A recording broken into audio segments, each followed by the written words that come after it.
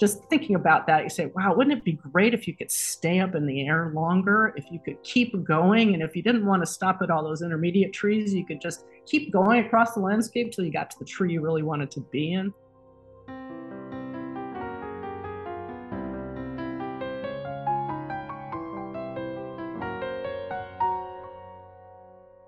From the Museum of Science in Boston, this is Pulsar, a podcast where we echolocate for answers to the most curious questions we've ever gotten from our visitors.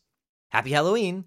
I'm your host, Eric, and October's spooky season is a great time to talk about bats and their amazing story. They are the only mammals to ever develop powered flight, and our visitors want to know how and when bats acquired this amazing ability. My guest today is one of the world's leading experts on bats and their history, Dr. Nancy Simmons, a curator at the American Museum of Natural History in New York City. Dr. Simmons, thanks for joining me. Oh, hi. I'm really happy to be here. So why don't we start with how long bats have been around? What's the earliest fossil we've ever found where we can definitively say that's a bat?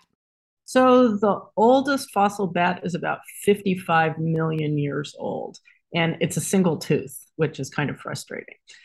A little bit younger than that, we have entire fossil bats, so the whole skeleton, that are about 52.5 million years. So we're talking about the Eocene period here. So after the end of the age of dinosaurs, but a long time ago. So when the dinosaurs were around for a long time, mammals were kind of smaller, they're digging in the ground, and then it only took about 10 million years after most of the dinosaurs disappeared for bats to appear and start flying around. Yeah, so the ancestors of bats, we presume, were probably small, scrambling animals. They might have lived at the end of the age of dinosaurs. There's a gap of, as you said, about 10 million years between when we think the lineage leading to bats separated from other mammal lineages or other mammal families that were going off to evolve in their own trajectories. So we don't really know what happened in that time period, that 10 million year time period. It's still a mystery, because the first fossil bats that we find are clearly already bats. So they have the long fingers and hand bones that would have supported wings. They have the structure of their chest is kind of like ours. If you think of the way a dog is built, so they're sort of narrow from side to side and deep from top to bottom. So you think chest of your dog or your cat. But humans, we're compressed the other way, right? So we're sort of narrow from front to back and wide. And bats are built like that. And it allows the structure of the arms and the chest to allow hanging behavior and pulling behavior in primates. So the way humans, in our evolution, there was probably a period of time in which we were tree dwellers ancestrally.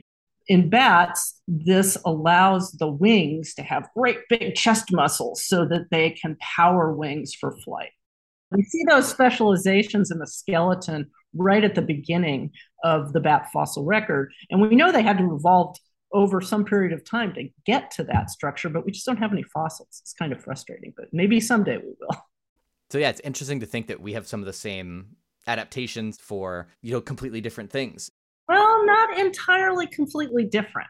I was going to say, is it possible that bats started as climbers and maybe even gliders? Yes.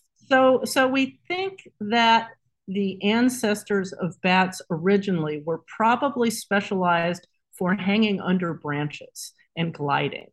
There are animals today that are called flying lemurs. They don't fly, for one thing, and they're not lemurs. It's a separate group of animals also called colugos, but they glide. But they hang on trees and hang under branches with elongated arms and legs. And so most likely the ancestors of bats also had some elongation of the limbs for climbing behavior. So that may be one of the steps on the way to gliding and then flight for bats.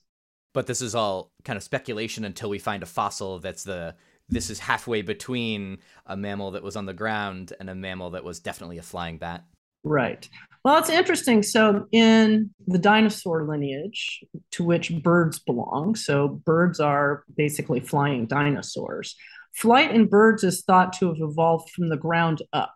So the ancestors of birds are thought to have been running animals that evolved specializations of their arms, probably for trying to catch insects while running. We don't believe that from bats because bats don't show any evidence of specialization in their legs for running. But they do have the structure of the chest and so on, which suggests they were climbers. And so we think bats evolved flight sort of a different way from up in the trees. So starting out as tree-dwelling animals, which evolved gliding to get between trees, and then evolved powered flight from that background. It's interesting to think that flight has evolved just that couple times where we have bats, we have birds, we have insects, but in completely different ways. Well, that's how evolution works. There are many different ways to achieve the same functional goal, in other words. And so numerous times we see similar body plans or similar functional ways of doing things evolving separately and in different ways in different groups. So let's talk about why bats evolved the ability to fly. Can you start with gliding? What kind of advantages would that give a small mammal to be able to glide from place to place? Gliding has evolved probably 7 different times in different mammal groups. If you imagine you're a small scrambling animal climbing up in trees and chasing insects at night, and you want to be able to get from one tree to another tree without having to go down on the ground where predators might catch you. Gliding seems to be a really great thing to be able to do if you're a tree-dwelling small animal, because that way you can get away and you can move between trees without having to go to the ground. That would be the initial advantage of starting down this pathway, basically. And from there, bats have been the only mammal to evolve from gliding to powered flying, actually flapping wings. So what further advantages would you get from being able to do that instead of just gliding? Well, a gliding animal has to climb up a tree, and then it launches itself, and it uses its gliding membranes to basically ride air waves. It tries to catch, various updrafts of warm air and so on to go as far as it can go. But most often its landing point is going to have to be below its takeoff point, right? Because of gravity is going to pull you down. So you might catch a gust of wind and occasionally end up higher than you took off. But most of the time, you're going to end up going down.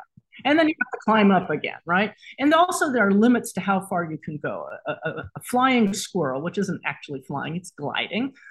A flying squirrel can go between trees that are fairly close together, but it can't really go that far. Every time, if it wants to cover a long distance, it has to climb up and glide, and then climb up another tree, and then glide, and climb up another tree and glide. So you can, just thinking about that, you say, wow, wouldn't it be great if you could stay up in the air longer, if you could keep going, and if you didn't want to stop at all those intermediate trees, you could just keep going across the landscape till you got to the tree you really wanted to be in. So the advantages of flapping flight are that it allows you to stay up in the air. The downside of that is it is really energetically expensive, because instead of just putting your arms out and just gliding down softly to your next landing point with no muscular energy, you have to power that to stay up in the air. And that requires a lot of energy, and it requires big muscles. You have to have a high metabolic rate. You have to be able to get a lot of food to power those muscles and power that active flight. So what would be kind of a jackpot fossil, getting back to the origins of bats? If there was one fossil from a time or showing one thing that you could find, what would it be? Would it be something kind of halfway between? Well, there's a couple different things. I would love to find a really early fruit-eating bat. So the oldest fossils of fruit bats or plant-visiting bats in the New World are about 13 million years old. We do have some of the flying foxes. There's like a single tooth known from the Oligocene, but we have no idea what the rest of the bat looked like. I would really like to see the rest of the bat and know what it was really like. Those are details of how these different lifestyles, different feeding habits evolved. At the very base of the bat tree, I would love to find a Paleocene bat. The group that became all of bats had ancestors that lived in the Paleocene for sure, but we don't know what they look like. It would be fabulous to find some intermediate between gliding mammals and fully flying bats. Hopefully someday. We're finding new fossils all the time. We got better technology, digging them out more and preserving them, analyzing them. So hopefully it's only a matter of time. Yep. That's part 1 with Dr. Nancy Simmons. Tune in next time for the conclusion to our conversation, where we explore the amazing diversity of living bats and talk about more of their unique abilities. Until next time, keep asking questions.